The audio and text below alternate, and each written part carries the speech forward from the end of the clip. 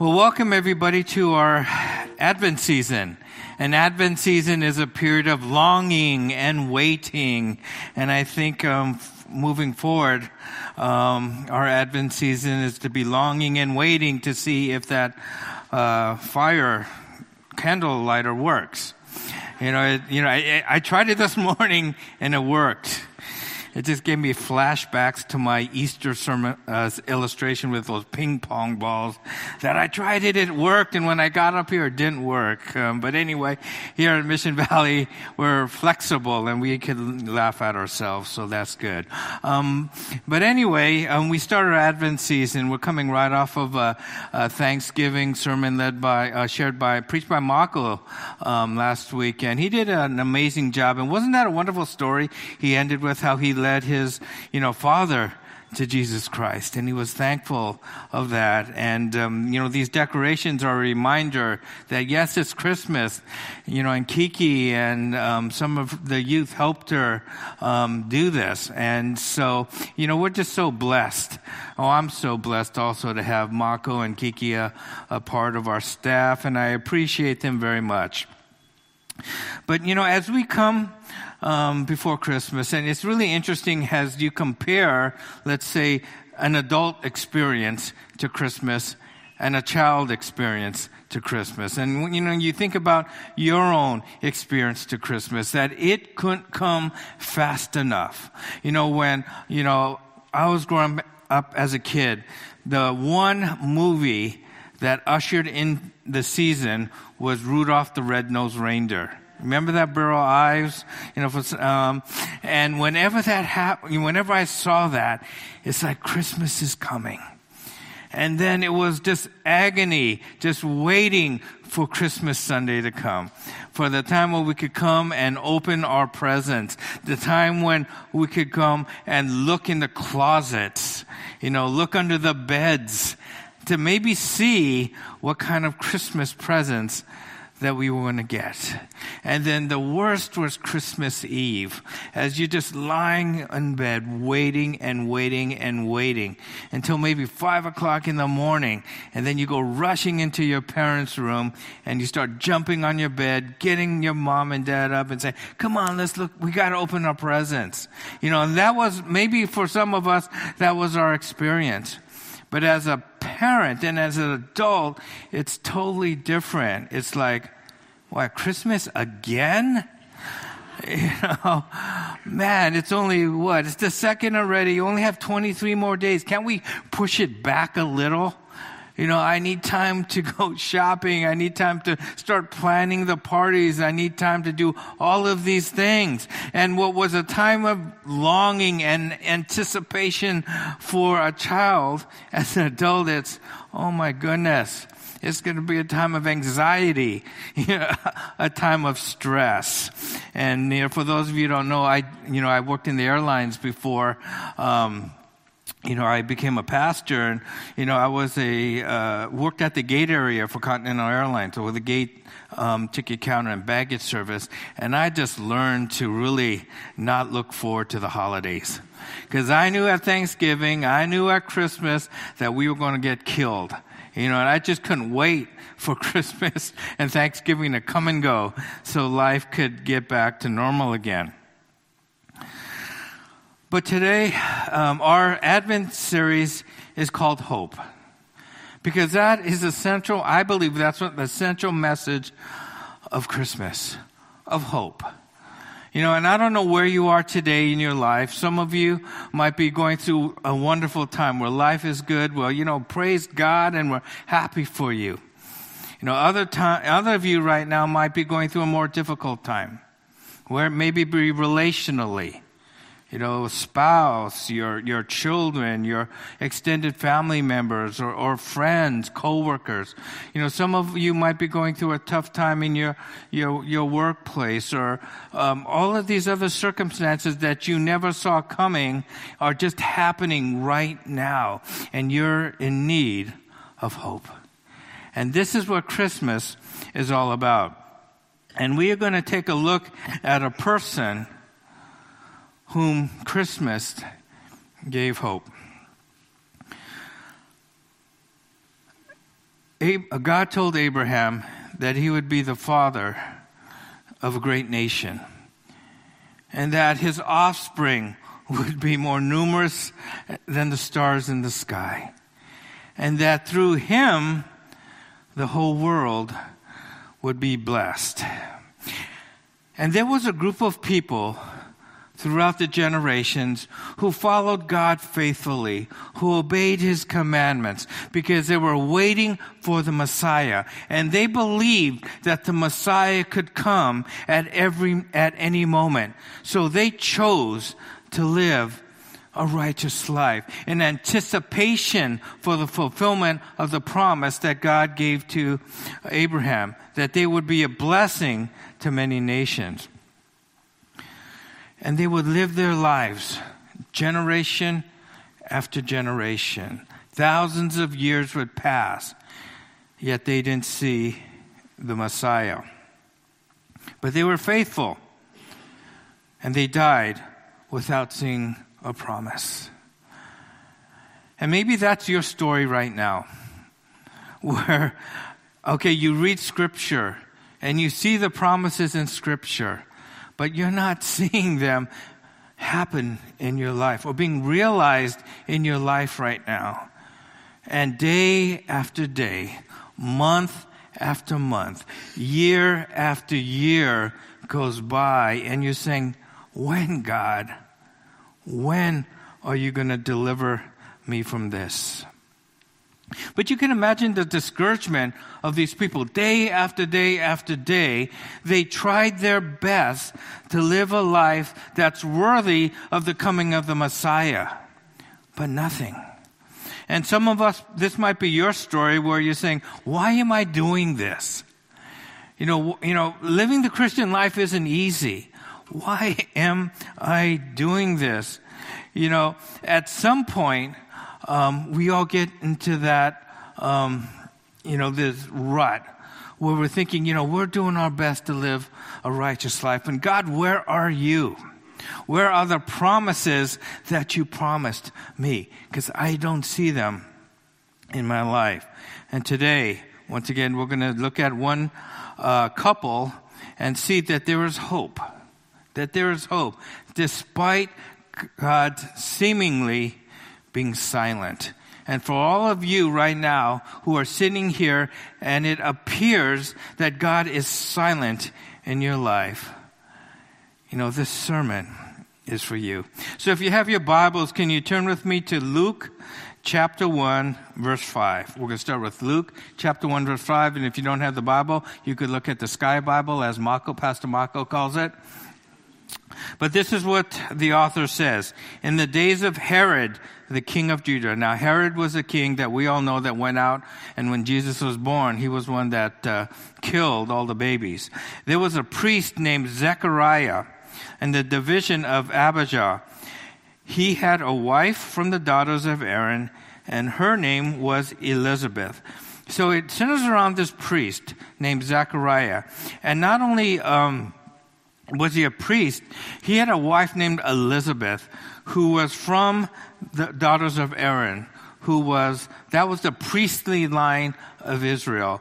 And so if you go to the next verse, and it says, and they were both righteous before God, walking blamelessly in all the commandments and the statutes of the Lord. Once again, remember I was saying that generation after generation after generation passed without seeing the coming of the Messiah. Thousands of years had passed. Yet there was always a group of Israelites or Jewish people who lived righteously in anticipating of the coming of the Messiah. And these were two of the people. Despite not seeing the promise, they continued to live a life walking blamelessly in all the commandments and statutes of the Lord. There's this period of silence between the Old Testament and the New Testament. When the book of Malachi was closed and was finished, 400 years passed before we see God moving in the lives of Israel before we see this passage written in Luke. 400 years have gone by where God was silent, or seemingly silent. And this is why they call it the 400 years of silence, the 400 years between the Old Testament and the New Testament. And so this is a period they were living in. Once again, they didn't know if the Messiah was going to come in their lifetime because it was 400 years since they haven't heard anything from God. But to make matters worse, in 65 BC, there was a Roman general, Pompey, and he conquered Jerusalem, and he went into the Jewish temple to ransack it, for the gold and the silver and all of the different items they had. But he walked into the holies of holies. Now back then, when the temple was built, no one was allowed in this one area of the temple called the holies of holies. And the only person that was allowed in there was the high priest, and once a year he would go in there to offer a sacrifice for the Israelites. If anybody else went in there, they would automatically die. Because they were in the presence of God. And so if that high priest didn't live a life worthy of being a high priest, even though he was allowed in there, he would also die. And so what they would do is they would tie a rope around him, right? And he would go and offer a sacrifice for the people of Israel. And if he was worthy, he would live. But if he died, no one was allowed in there to go get him. And so they had to pull him out with a rope because that was the only way they could bring him out of there. So it was a sacred place. And yet this pagan general, Pompey, walks in there and God does nothing. He wasn't killed. He wasn't killed. And Zechariah probably saw this. And he's probably wondering, God, you've been silent, and this one man desecrated our most holy place, and in the past, you struck them dead. But now this heathen comes, and you do nothing. And so this was the world that he was growing up in. Because as we see later on, Zechariah knew the promise of Abraham that we see in Genesis 12, where God says to Abraham, I will make you into a great nation, and I will bless you, and I will make your name great, and you will be a blessing. I will bless those who bless you, and whoever curses you, I will curse, and all the peoples of the earth will be blessed through you. Basically, all the peoples of the earth will be blessed through you. That was referring to the coming of the Messiah. That through you, the Messiah was going to come, and everybody on earth is going to be blessed by the Messiah. And this is the promise they were clinging on to. Thousands of years has passed. But even within those thousands of years, 400 of those years, God was silent. Yet they still chose to remain faithful. If we go on to verse 7. But they had no child because Elizabeth was barren and they were advanced in their years. They were righteous. The Bible says they were righteous. They walked blamelessly before the Lord. And what do they get for their righteousness? It says right here, but they had no child. Now, back then we have to really understand the heaviness of this one verse. Because back in those times, bearing children, especially sons, was pretty much the best honor a mother could have. Because women weren't honored held in high esteem or valued back then. The only value a woman had was to bear children. That's the only value that she had. And if a woman didn't back then, they had no value. But worse than that, they believed it was a woman's fault. Right? Today we know if, you're struggling to have a child, there could be a lot of different, medical reasons. But back then, if a woman could not have a child, everyone blamed the woman. What sin is she committing? Because God is cursing her because she can't have a child.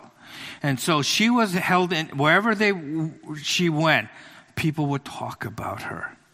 She would be the one that would go to rouse, and people would be pointing at her, talking about her behind her back, saying, oh, what did she do? She must have done something really bad.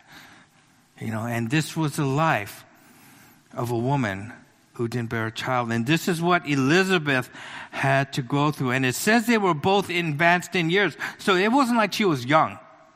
She was old. So she had to go through a good portion of her life being ridiculed and made fun of, gossiped about, persecuted. And yet in the midst of all of this, not seeing the promise, wondering if the Messiah is going to be coming, not being able to have a child, she still remained faithful to God.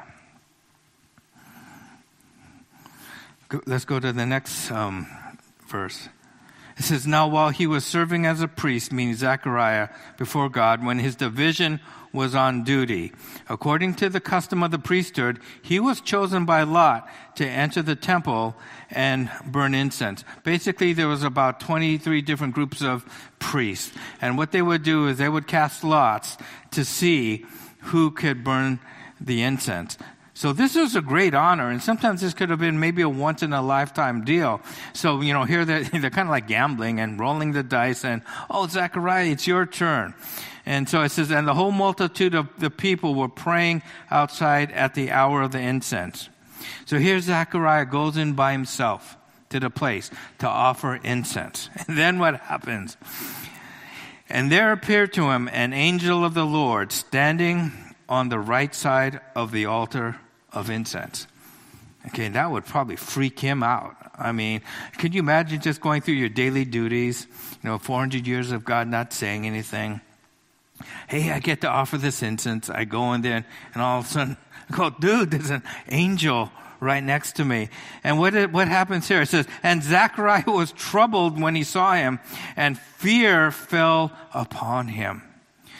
And what did the angel say? This is the standard greeting that angels gave when they came in contact with humans. It says, but the angel said to him, do not be afraid, Zechariah. Now that was a standard greeting.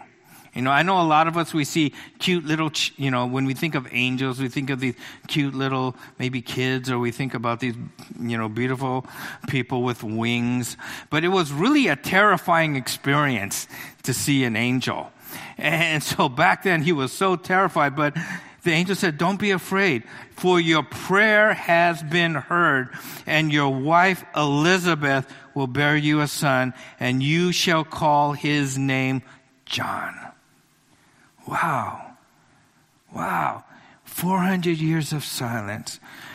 Watching his wife suffer, ridicule. Now they're old. And then an angel appears and says, for your prayer has been heard. Do you think they were just praying that maybe a few hours? Lord, could you please send an angel to come and let me know that we're going to have a child? No, I bet you she was praying that her entire life. She was praying that her entire life. And what does the angel say? Your prayer has been heard. How many times do we feel like that? Right? We pray, and we pray, and we pray. And then we pray some more, and nothing. This verse gives us hope that God listens. God listens. And there is a timing for everything.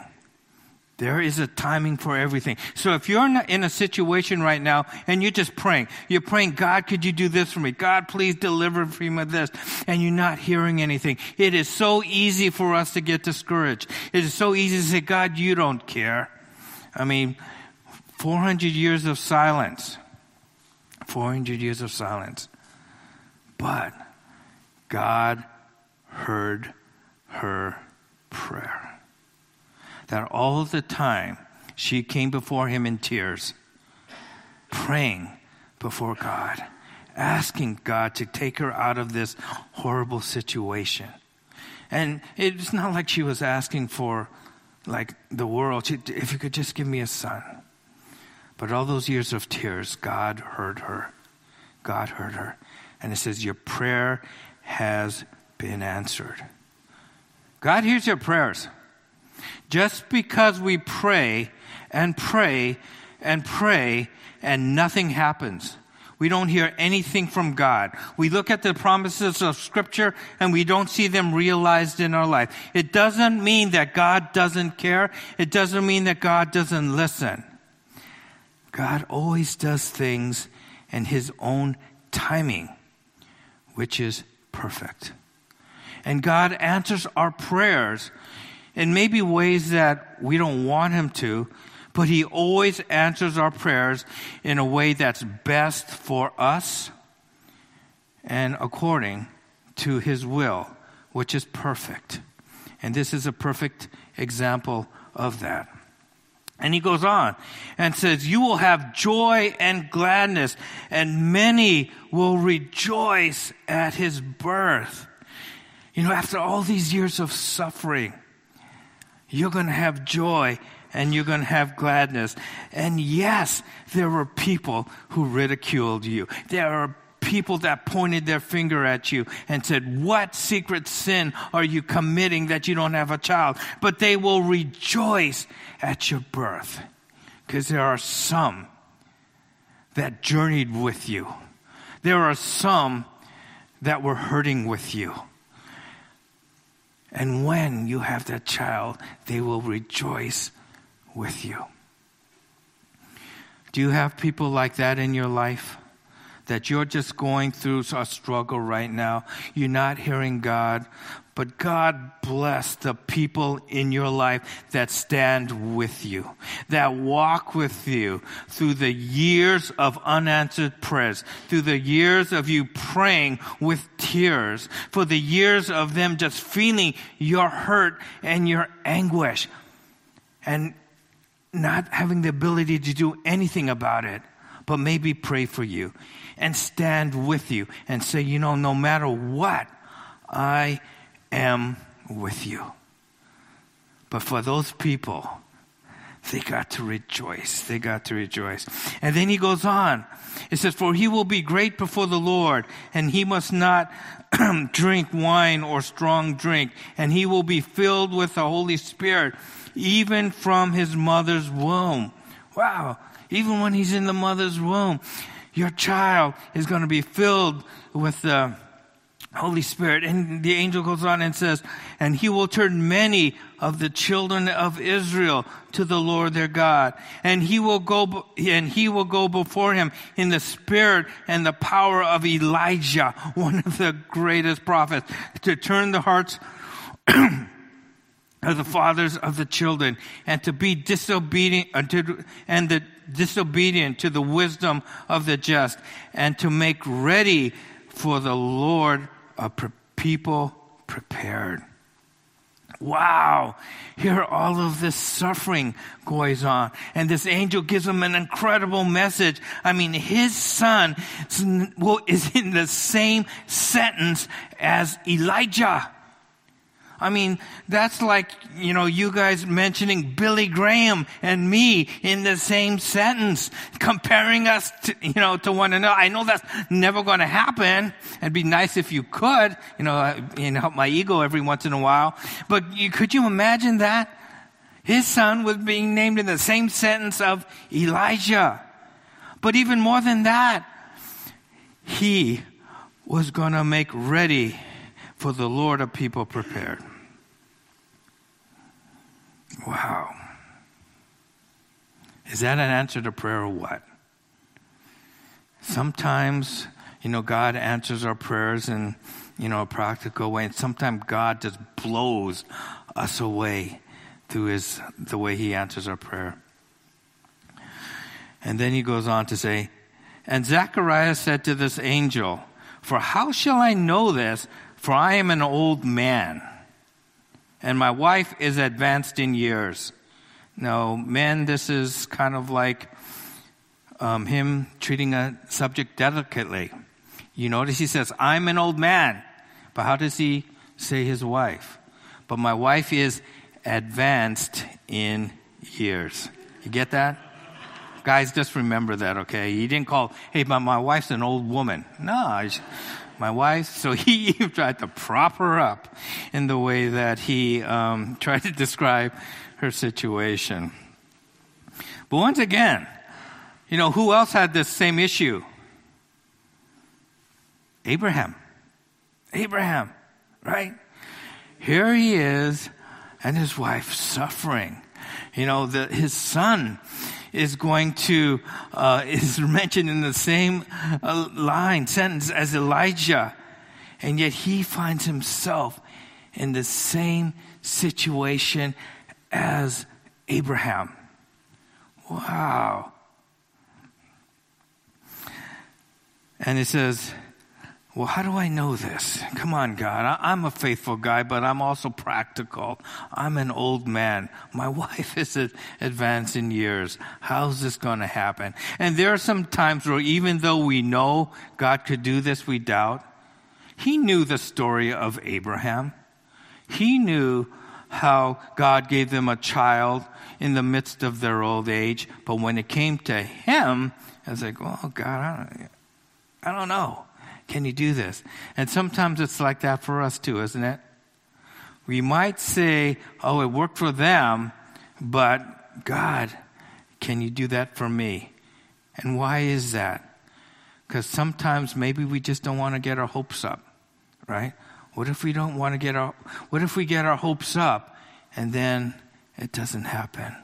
I get my hopes up for this job and somebody else, gets this position. I get my hopes up because I like this person. And this person likes somebody else, And sometimes we see that God works in the lives of others, but we don't appropriate that same power in our own lives because we protect ourselves from being hurt. And this is an example that what we see in Scripture, we see the power of God acting in Scripture in the lives of so many different people. That same God is the same God that's living inside each one of you, and that is the same God that can make things happen in your life. And we see that here. And then, what does the angel reply? And an angel answered him, well, I am Gabriel. I stand in the presence of God, and I was sent to speak to you and bring you this good news. Now, when he says, I am Gabriel, Gabriel's not an ordinary angel, okay? We believe that Gabriel was an archangel, the highest ranking angel in the heavenly hosts. It was an archangel. We know of Gabriel, and another one we know is Michael. Michael was an archangel. And so this was no ordinary angel that sent the message. It was Gabriel. And he says, I am Gabriel, and I stand in the presence of God. And he says, and behold, you will be silent and unable to speak until the day that these things take place, because you did not believe my words. Ouch. Well, God, come on. I've been faithful to you all of these years. And don't you think anyone would have that doubt? But because he didn't believe, he wasn't able to speak. But if you take a look at this, and I hope you really take to heart these next few words. It says, which will be fulfilled in their time. Meaning that he's going to be not able to speak until things that God has planned before the earth was created. Because he said, which will be fulfilled in their time. Are you going through a situation right now that's hard? Are you going through a situation where you think God is silent? But what does it say? That God will act. God will answer your prayers. When? when the time is right. That this was not an accident. That God had this plan. That this was going to be fulfilled in His proper time. So whatever you're going through right now, it's not like you caught God off guard. It's, for you, it's like, God, man, this is a curveball. What happened to you? Why weren't you there? Couldn't you see this coming? But for God, He goes, I know this is going to happen. And I allowed this to happen, whether you know it or not. But things happen because I've planned it. And things will happen in the fulfilled time. And then when the people were waiting for Zechariah, and they were wondering at his delay in the temple, and when he came out, he was unable to speak to them, and they realized that he had seen a vision in the temple, and he kept making signs to them and remained mute. And when the time of service ended, he went home. After those days, his wife Elizabeth conceived, and for 5 months she kept herself hidden, saying, Thus the Lord has done for me in the days when He looked on me. She realized that all of those years of praying, God was always there. God was always there. And He looked on me to take away my reproach among people. He looked at me to take away the disappointment that the people had in me. All of the years of suffering ridicule, He took that away from her by giving her a son. But you notice she didn't say, man, God, why couldn't you have done this 40 years ago? It would have been nice if you could have done it maybe in my 20s or my teens, maybe 30s, 40s, right? But you waited now to do this. And she had to suffer all of those years. But you know what? She didn't complain. We don't see her complaining about it. She was just happy when she realized that God was looking upon her, that God never left her, and that God heard all of her prayers when she was in pain. And it says, in the 6th month, the angel Gabriel was sent from God to the city of Galilee named Nazareth, to a virgin betrothed to a man whose name was Joseph, of the house of David, and the virgin's name is Mary. Do you find yourself in this story? Do you see yourself maybe as Zechariah, as one who, God, I'm doing my best to serve you. All my other coworkers are cheating. They're doctoring their reports and they're advancing because of this. I'm being honest at work, and yet they're advancing and I'm not. You might be a student and said, you know what? All these other students are getting good grades because they're cheating. Yet I chose to live righteously and I get a bad grade. They're getting into a good college now because I chose to be honest. I can't get into the college that I thought I wanted to get into. And maybe that's you right now. Well, you're doing your best to live a blameless life, despite seeing any of the promises or blessings in your life. You see your story in Zechariah.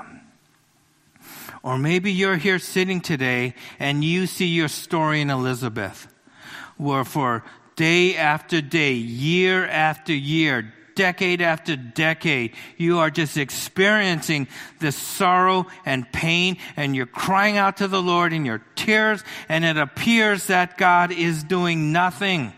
And you wonder, where is He? And you're saying, God, if you're not going to answer the prayer, what's the whole purpose of following you? I could be doing so many other things with my life and my time. I could be doing so many other things with my money. God, where are you? And you see yourself in Elizabeth. But you may be here also as one who sees Zechariah and Elizabeth, and you choose to live righteously and blamelessly before the Lord, because he could come at any moment. And even though you don't see the promise, even though you don't see the blessings, you have chosen to live a life and walk blamelessly before the Lord. It doesn't mean that we're perfect. You know, Christmas reminds us that our faith is not misplaced when God seems to be silent. 400 years of silence where Israel didn't hear anything from God. Year after year after year of praying, Elizabeth didn't have her prayers answered. But Christmas reminds us that our faith is not misplaced when God is seemingly silent. And he is not still during our times of silence. We have to make that clear. Just because God is silent does not mean that he is still, that he is not working, or that he doesn't care. And this is an example of God watching Elizabeth, being with Elizabeth. And it was hard for him to hear her prayers of tears, but knowing that things needed to be fulfilled in his timing, and that he has a plan for the world. And finally, it is a reminder that God hears us and blesses those who are faithful to him. And so my encouragement to all of you, if you're going through a tough time, would you just let this Christmas be a time of hope? That God is not silent. That God may not be answering your prayers. And that you might be crying out to him day after day, year after year. But God hears. He heard the prayers of Elizabeth, and he answered them at their fulfilled time. And he will do so for you.